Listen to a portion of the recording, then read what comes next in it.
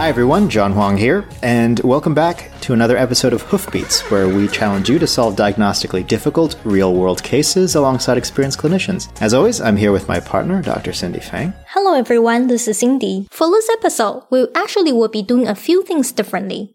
First change, in past episodes, we've been presenting you 4 cases with all the details available to the original providers, usually in one continuous chunk. But over the next couple of episodes, we're going to be using cases that have been stripped down to just a few data points. We're thinking that presenting cases like this, reductively, will provide us a different perspective on the diagnostic reasoning process. In this episode, for example, we'll challenge you to solve the case of a man with chest pain that's presented in just 6 chunks of information, which we'll provide to you sequentially. They are still actually pretty meaty chunks. And as usual, we encourage you to pause during the episode after each bit of information to collect your thoughts, before hearing what our discussants have to say. And if you'd like to tackle this case just like the discussants did, chunk by chunk, check out the HumanDx app on your mobile device or go to the HumanDx website. We'll include links to this case in the show notes. And actually, HumanDx is dedicating next week to highlighting nothing but chest pain cases on their Global Morning Report. So if you tackle the entire week, you should be an expert on that in no time. Second change. For this episode, we sat down with 2 discussants rather than just one. And we gave them this case cold. They didn't get any information beforehand, so you'll hear their reactions live.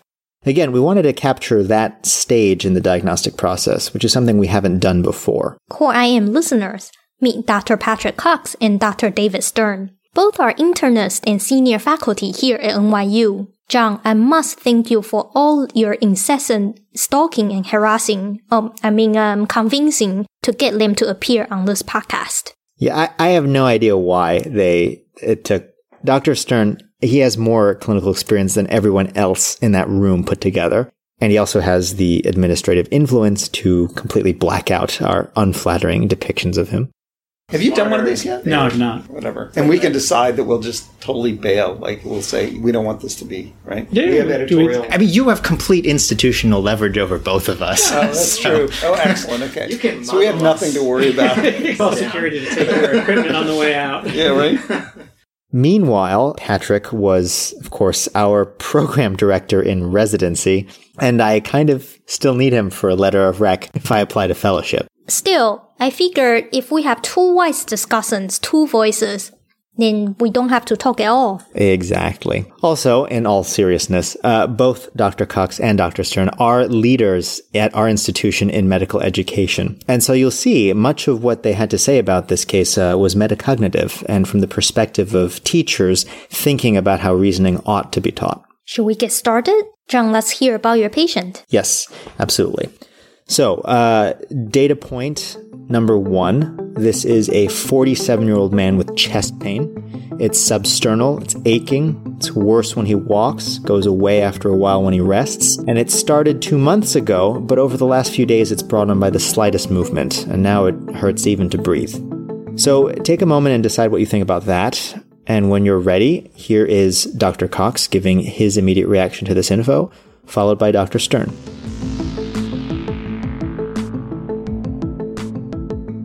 Hearing a youngish man there are characteristics of his pain which to me sound like progressive angina, brought on by exertion, relieved with rest, rapid progression of his symptoms in the past several days. Yeah, I mean, the way he presents the case, first of all, he's already done some chunking for us and helped us. Like, he's already said that things like the pace and the time, right, the rate of progression of this illness. For some reason, I stop. I have this automatic stop after age and gender. So you say 47-year-old male and then chest pain, and my brain is already working pretty hard on a few things. And 47 to me is just. I understand you want this to be chest pain from a probabilistic perspective, but I can't get away from for some reason, again, I have no idea why pericardial effusion shows up in my head, but it just does, maybe because the guy's just younger and we don't have any past medical history or anything. Now, Cindy, if you remember, this actually immediately led to a bit of a debate about the role of the chief complaint. So Dr. Stern here is saying hypothesis generation begins with the chief complaint. Age, gender, primary symptom, duration. It's a very old school. Basically, this was what I was told as a med student by every older gray-bearded attending, usually as they looked sternly down at me from their glasses. Yeah, while Dr. Cox pushes back against this a little bit.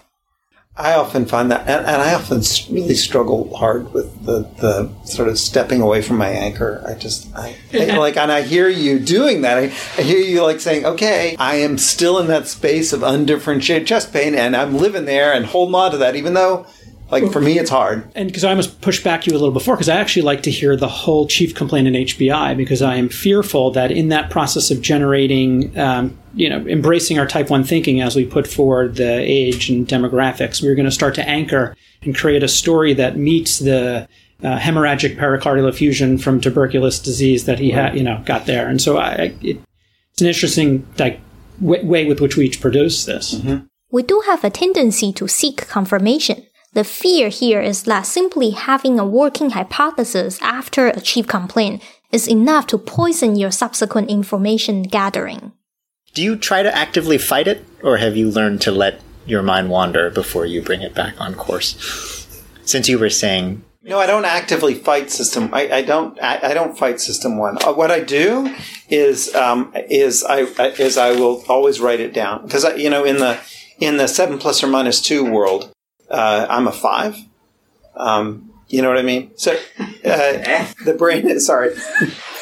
There's a wonderful paper from 1950. Oh, is this about working memory? It's about working memory, that you can carry 7 plus or minus 2 items in your brain at any one time, and I'm a 5. I'm at least 1 standard deviation below the mean, and I can't remember all those things. And so when I think of something, I always write it in the margin. So it is very helpful for me to simply write pericardial effusion in the margin, draw a line under it, and then keep going. Then I know it's there. I don't have to worry about forgetting about it. I don't have to keep it in my working memory. I can just keep going. Then now have a longer conversation about all the other things that it's far more likely to be. Cindy, my rational brain wants to agree with Dr. Cox. Get all the information first, then get to work.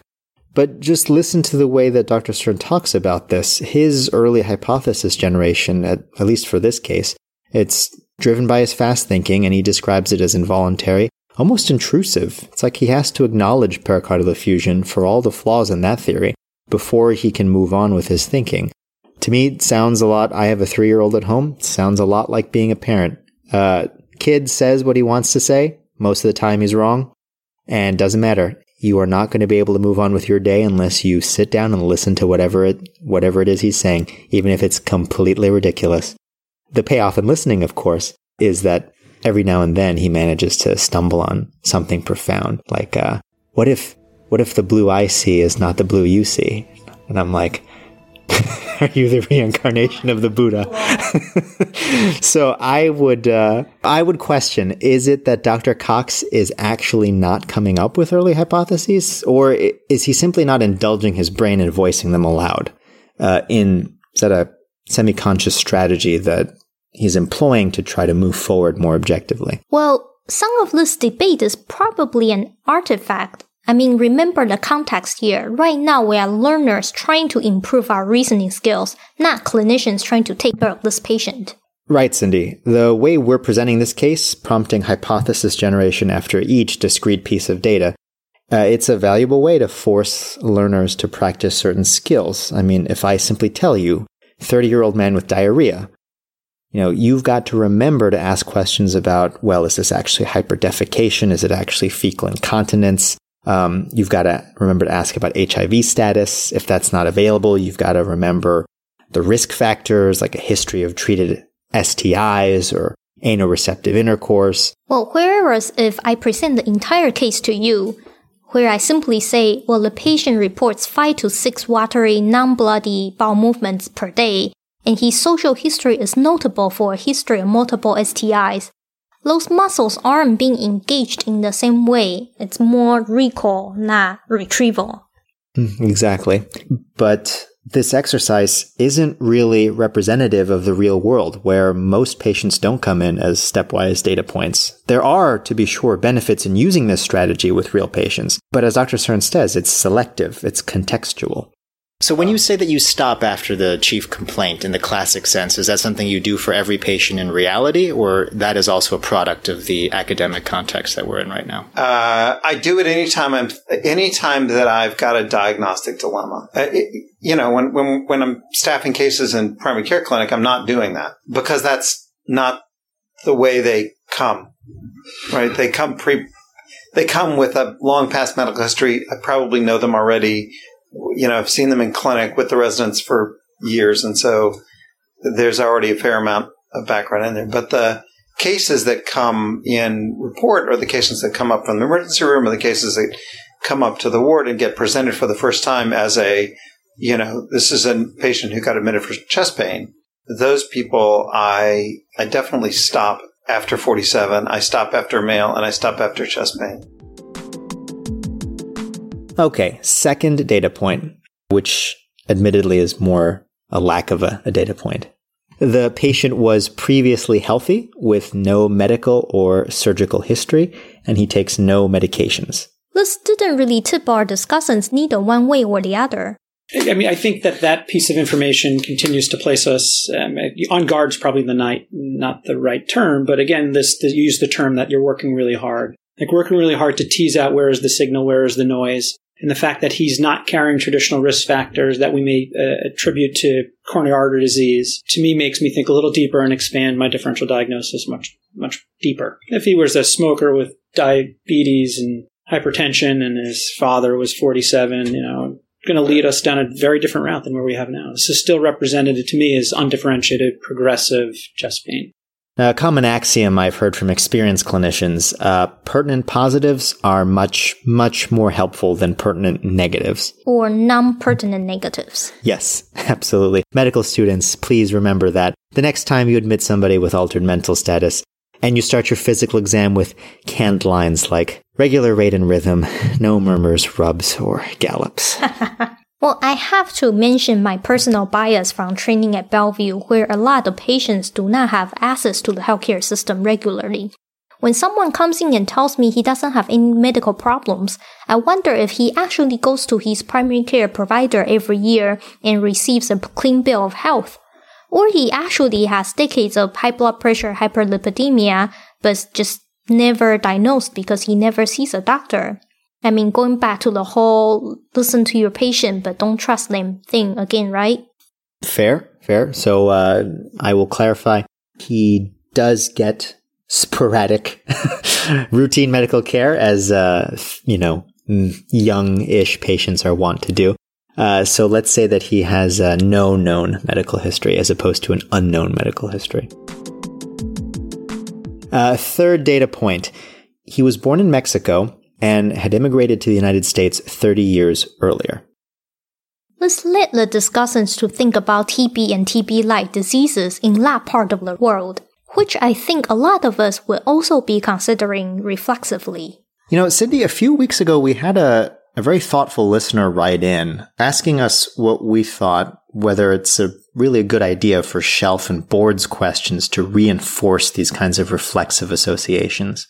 You mean if I see an immigrant from endemic regions, think TB? Yes, or other examples, how on exams or review materials, patient with bilateral hilar infiltrates and non-caseating granulomas on biopsy is invariably African American. The patient with polyarthralgia, evanescent rash, fever of unknown origin, it's a young woman. Our listener was essentially asking, are we doing a disservice to learners when we emphasize these associations repeatedly? Are we finishing medical training with too much of our knowledge base in the form of these associations? Taking this case in point, the vast majority of patients who immigrated from Mexico 30 years ago and now have chest pain are not going to have TB. Yet, 7 years of medical training have made that association, at least in my head, involuntary. Again, almost intrusive. Well, I thought the rationale is that you learn the classic examples of a disease first, and then you're positioned to learn the atypicals and the rest later. Yeah, of course. That was my immediate reaction to her question. And no doubt these associations, they come in handy to the practicing clinician. But I think the question our listener raises is a legitimate one. One wonders how much medical education should revolve around developing representative conceptualizations of diseases, particularly when it comes to ethnicity or gender.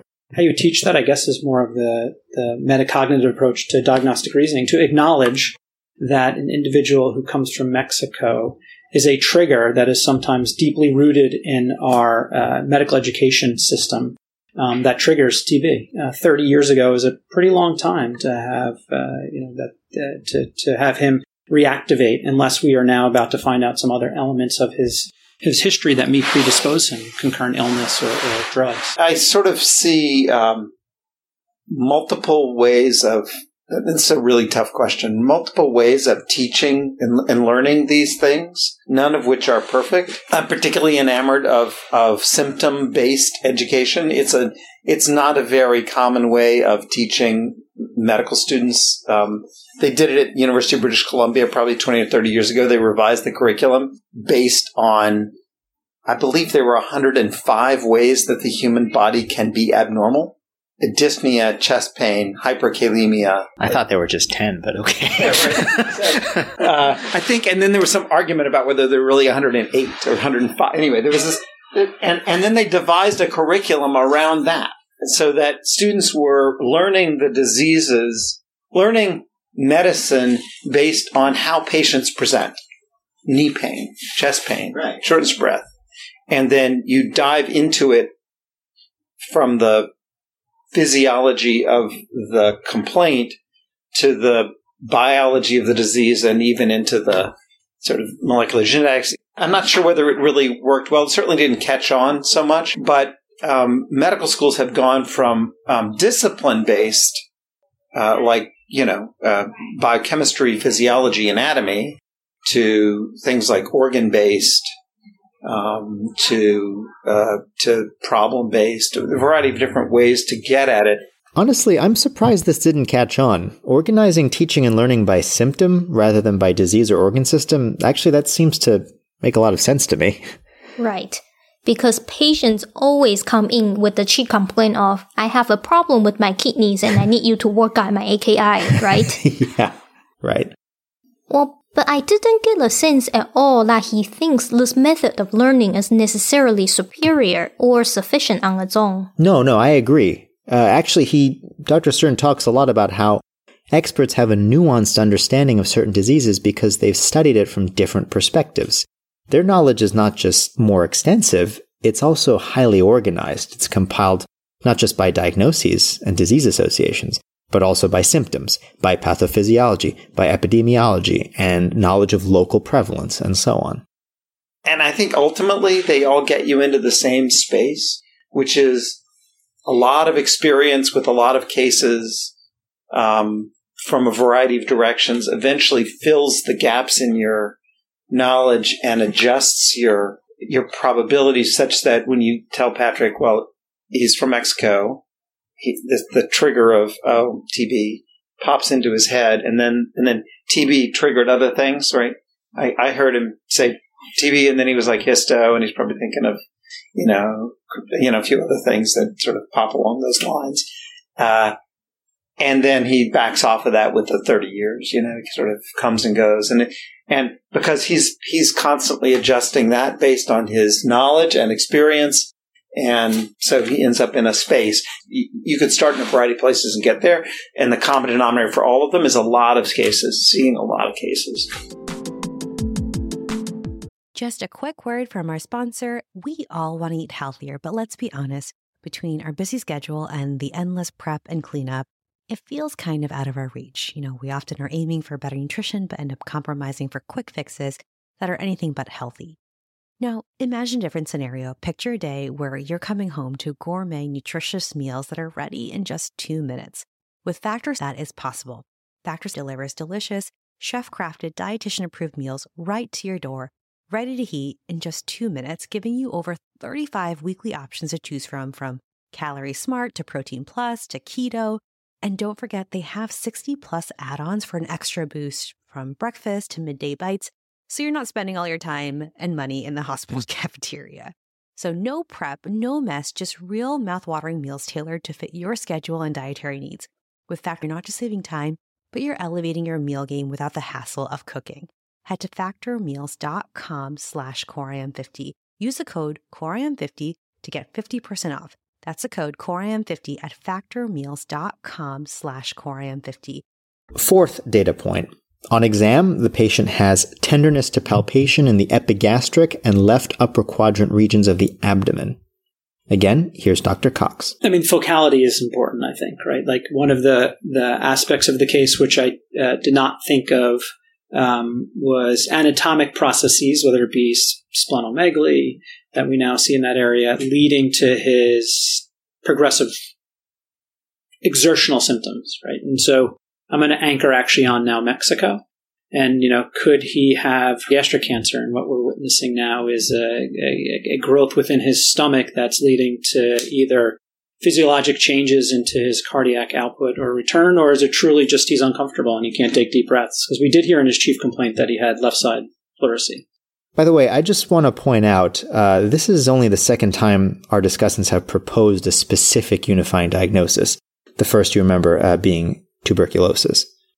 It's actually very notable. We haven't heard many specific diagnoses at all, period. Aside from the early thought of pericardial effusion by Dr. Stern and a brief consideration of TB and TB-like symptoms earlier. I feel like if this was a resident report, there would be a long differential diagnosis on the whiteboard by now. Yeah. I mean, it could just be an artifact of the setting, Cindy. It's highly academic. There are two co-discussants. Maybe they don't want to tip their hand to us or to each other and feel foolish. Or maybe this is just a natural reaction when you're presented with minimal data. Again, though, this is something that has been found in formal studies. It's been observed that expert clinicians tend to have only a small number of working hypotheses active at a given time. Yes, that's true. Though I don't think that this observation has necessarily yet been explained. Is it purely involuntary? Does this just reflect limitations in working memory? Or is this actually a semi-conscious strategy that experts adopt? Do they constantly reevaluate the top diagnoses on their differential? Is this a way of economizing cognitive, their cognitive bandwidth? I don't know. And I'm not saying necessarily that, we ought to be purposely restricting our differential. But certainly when in resident report, we write down that long 25, 30 item differential diagnosis on the chalkboard, that's not an accurate representation of what's going on, at least what's going on in the expert clinician's mind. It's more of an academic exercise, or as Dr. Stern had said earlier, perhaps a roadmap, a map of roads traveled, of thoughts thought. Data point number 5. The patient has bilateral leg swelling. There's no erythema, there's no edema, and there's no tenderness to palpation. I'm going to anchor on what Dr. Stern said earlier. Could this be pericardial disease? And hard pressed to put the palpable pain that he has. But if it were to be constrictive pericarditis or pericardial effusion affecting output, would have expected to see some JVD. That's right. And we don't see that at all. So it's very helpful, again, coming back to the anatomic process of thinking about how could this individual have lower extremity edema in the absence of right-sided heart failure. You said, what did you say? Lower extremity what? Edema. Yeah, he said no edema. I thought I heard. It's leg swelling. Leg swelling without edema. Thank you. You're listening. I'm not. No, but again, that's, it's one of those things that you hear that, and there's not a whole lot of things that come to mind when you say leg swelling, no edema, right? I mean, there's two things that immediately pop to my head, and there's probably more because Patrick's better than I am at this stuff, but and why he called me Dr. Stern, I'm really not sure. It's like so respectful. Just because I'm the oldest person in the room doesn't mean that I deserve the respect. Check your hand. Yeah, right. The first thing that always comes to my mind, and maybe it's because people always forget it, is thyroid disease, right? Is this hypothyroidism, and this is really doughy edema with edema that's not edema, that's really from thyroid disease. Which, I like because it fits some other elements. The other is like the bilateral DVT, which is really weird, but you've got some sort of abdominal complaint going on, and so for him to have some sort of obstructive something, I would expect that to be edematous. But DVT is probably early. It could cause swelling. It could just have fat legs. Yes. Lipedema. I like that. Lipedema or lymphedema? Which one? I don't know. What else does that trigger for you? You're right. I was not listening, so my data collection process was faulty right there. Just to interject here, Cindy, I know that he's being a little bit tongue-in-cheek. Data collection process is faulty. Sounds like a computer error message. But knowing Dr. Cox, he's deliberately modeling what I think is a very important metacognitive skill here, which is diagnosing one's own diagnostic processes and diagnostic errors. Right. I mean, simply recognizing you made the diagnostic error is half the battle. I mean, it does require conscious follow-up and humility, but equally important is localizing the lesion. Where did I go wrong? Right. Was it that I made a faulty assumption when evaluating one of my hypotheses? Was it that there was a gap in my knowledge about a particular disease or a particular test? Did I misinterpret the data? Or, as in this case, and as happens all too frequently in the real world, did I simply not gather the correct data? So with that mistake cleared up, Dr. Cox considers a few more hypotheses. It would be important for me to examine and see if there are other signs of portal hypertension, whether it be from venous occlusion below the diaphragm in the liver, whether it be from cirrhosis, whether his symptoms, the focality of his pain to me does not fit with how I think about hypothyroid or myxodematous process. Could he have retroperitoneal, a cancer or something that's leading to progressive lymphedema in his lower extremities? Sure, but I would expect it to be a little weeping, and we're not hearing that. I would expect it to be much more chronic. We haven't heard anything about him reporting his legs have been swelling over a period of time. So those are thoughts that I have. It hasn't really helped me formulate a conclusive next diagnostic step, so to speak. But I am thinking more anatomically as we've heard this. Where are you in terms of diagnoses? Because I heard you throw a bunch of things out. Are you at a place where you think about diagnoses, or are you still like in the I want more data before I begin to come up with a list sort of thing? I'm thinking, coming back to this idea, it sounds like heart failure without right-sided heart failure. I'm thinking of processes below the diaphragm that can lead to swelling of his lower extremities. The focality of his pain, to me, makes me think about a mass. You mean the discomfort on palpation? Correct, yeah. And not the exertion. I think that, and this is again coming back to like our experiences in hearing and seeing cases, is that anemia can lead to dyspnea on exertion. Valvular processes can lead to dyspnea on exertion. Pulmonary hypertension can lead to dyspnea on exertion. Neuromuscular problems can lead to dyspnea on exertion. Myopathies can lead to dyspnea on exertion. So while we jumped to the young man with progressive chest pain relieved with exertion, thinking about coronary artery disease, I'm thinking much more about that being a secondary process, perhaps going on in his abdomen right now. All right. The sixth and last data point is CBC. He is severely anemic with a hemoglobin of 3.4. The MCV is 58. Meanwhile, his white count is slightly elevated at 12. There's a mild neutrophilia, 78% neutrophils.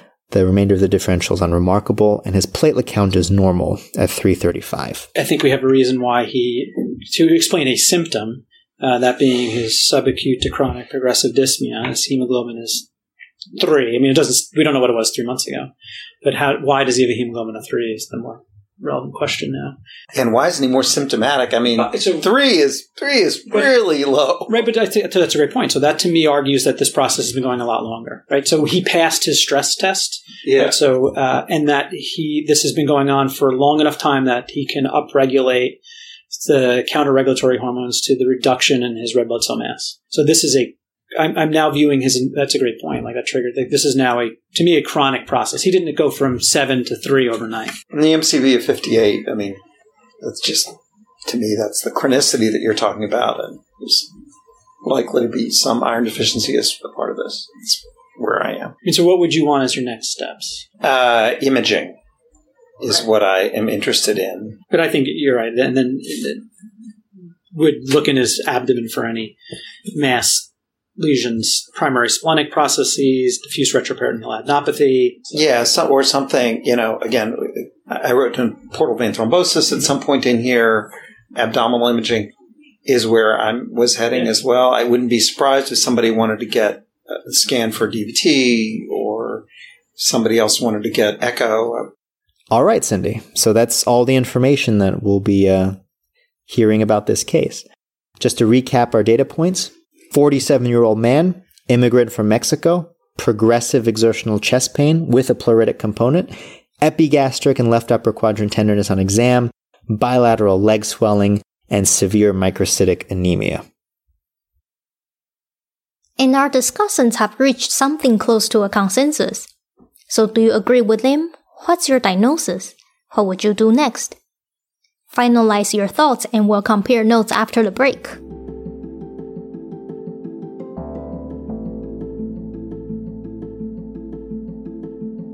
So John, do you want to walk us through the resolution of this case? Yeah, sure, Cindy. So the next test in the real world was indeed a CT of the chest and abdomen, which showed a large mass that appeared to arise from the stomach and abutted the spleen and left hemidiaphragm. It wasn't timed as a PE study, but nevertheless, it showed multiple left-sided lobar pulmonary emboli, as well as what looked like pulmonary infarcts. And that led to a venous duplex study of the legs, which confirmed bilateral lower extremity DVTs. His EGD showed a large friable mass in the gastric fundus with stigmata of recent bleeding, and the biopsy confirmed gastric adenocarcinoma. Ooh, that's unfortunate. Our discussants were pretty much right on the money. Yeah, they were. I was wondering, this seems like a solid bread and butter medicine case. Is there any particular reason you chose it to present to our two discussants? Yes. I do think there is a challenge inherent to this case when it's presented stepwise. Maybe retrospectively, the diagnosis, seems straightforward. But one thing that I thought was striking about this case is how throughout the course of his illness, the patient never had a complaint of abdominal pain or nausea or vomiting, weight loss, early satiety, any of that. I mean, he was tender if you mashed on his belly, but he had no abdominal pain per se. And he consistently denied melanohermetichesia. Instead, he presented with purely with secondary phenomena of his cancer, right? Secondary myocardial ischemia from severe anemia induced by his chronic GI bleed. And I think he had pleurisy from his pulmonary emboli, which might have contributed to the acceleration of his chest pain symptoms. Got it. Well, it's worth pointing out that gastrointestinal cancers are amongst the most strongly associated with thromboembolism, especially pancreas and colorectal, but gastric is no exception. Right. You might remember Trousseau's sign from medical school, migratory superficial thrombophlebitis, which is associated with and sometimes heralds the onset of cancer before it's apparent. Something I didn't know, apparently Trousseau diagnosed himself with his own sign before dying of gastric cancer that appeared 2 years later. Oh, I didn't know that. I didn't know that either. Probably because we perennially skipped medical jeopardy. But anyway, reflecting back, I don't think the diagnosis of gastric cancer would have been particularly high on my differential were it not for the finding of severe anemia, at least initially, if I would have seen the patient in the ED. So it's just interesting to me to see how Dr. Cox triggered that diagnosis of gastric cancer much earlier. Remember, it was after the fourth data point. At that point, all he knew was that this was a middle-aged man from Mexico with chest pain and epigastric tenderness. Impressive. Something else that stands out to me is that this patient's pretty young. Yeah, and honestly, he's by no means the first patient I've had who's been in his or her 40s or even 30s to be admitted with a new diagnosis of gastric cancer out of the blue. I mean, I remember reading in medical school, gastric cancer, uncommon in the United States. Perhaps this is just a bias of me working at a public hospital, but still very sobering. I'm curious. Do you think this patient should have had screening endoscopy? Right. As a Hispanic immigrant from a region with high prevalence of gastric cancer? No, so that's certainly a question I think that came up for me as I was reflecting back on the case. So in some high-risk countries like Japan and Korea, it's standard to screen everyone. And while that's always been controversial, even in those countries, there is now observational data to suggest that this strategy improves early detection and improves mortality. So it's probably not unreasonable here in the U.S. where you and I practice to consider offering screening to those patients who have immigrated from one of these high prevalence regions, East Asia, Latin America. Well, the thing is, selective screening in the immigrant population is not something that's being fully studied. Whether to do it, whether it's cost effective, how to do it. I mean, these are all areas of active research right now. Do you start at age 40 or 50? Do you scope or use an upper GI series? Do you repeat it after this many number of years after the initial scope? Or do you only do it if the initial scope was abnormal? Yeah, exactly. There just aren't formal guidelines in the United States, which means as an outpatient provider, you're going to have to decide on your own or with your patient whether and how you're going to do that screening. And just to be clear, we're only talking about the first generation of immigrants here. Population studies in Japanese immigrants to the U.S. from the mid to late 20th century showed that over subsequent generations after immigration, gastric cancer risk decreases to the baseline rate of Caucasians. So presumably, some early environmental exposure or exposures are playing a significant role, arguably much more of a role than genetics per se in gastric carcinogenesis. All right, listeners. So that's about it for this episode. I hope you've enjoyed listening to our two bosses struggle with the case, certainly as much as Cindy and I did. I hope you'll join us next time as we continue experimenting with different case formats. Next episode's twist: one discussant, but multiple cases. And again, a shout out to HumanDX for hosting an interactive version of this case, which we hope some of you solved. Check out next week's Global Morning Report on their app or website for other great chest pain cases. Symptom-based learning, just like Dr. Stern said. Oh, speaking of which, Core IM finally has a website of its own. Yes, that's right. Come visit us on CoreIMPodcast.com and subscribe for the latest updates. And remember, if you have a case you'd like to submit for discussion, or you know someone you'd like to come on and hear as a discussant, or if you're interested in developing and hosting an episode, please get in touch with us. Send us an email at coreimpodcast@gmail.com. We're also on Facebook and Twitter at CoreIMPodcast. Thank you again to Dr. Patrick Cox and Dr. David Stern for weighing in on this episode, along with our Core IM colleagues Shreya Trivedi, Marty Fried, Amy O, and of course, an honorable mention as always to Dr. Stephen Liu. And in case it needs to be said, opinions expressed in this podcast are our own and do not represent the opinions of NYU or other affiliated institutions, nor should they be construed as medical advice. Please reason forward responsibly. Thank you for joining us. With Core IM, I'm Cindy Fain. And I'm John Huang. See you next time. At Parker, our purpose is simple. We want to make the world a better place by working more efficiently, by using more sustainable practices, by developing better technologies. We keep moving forward. With each new idea, innovation, and partnership, we're one step closer to fulfilling our purpose every single day. To find out more, visit parker.com/purpose. Parker, engineering your success.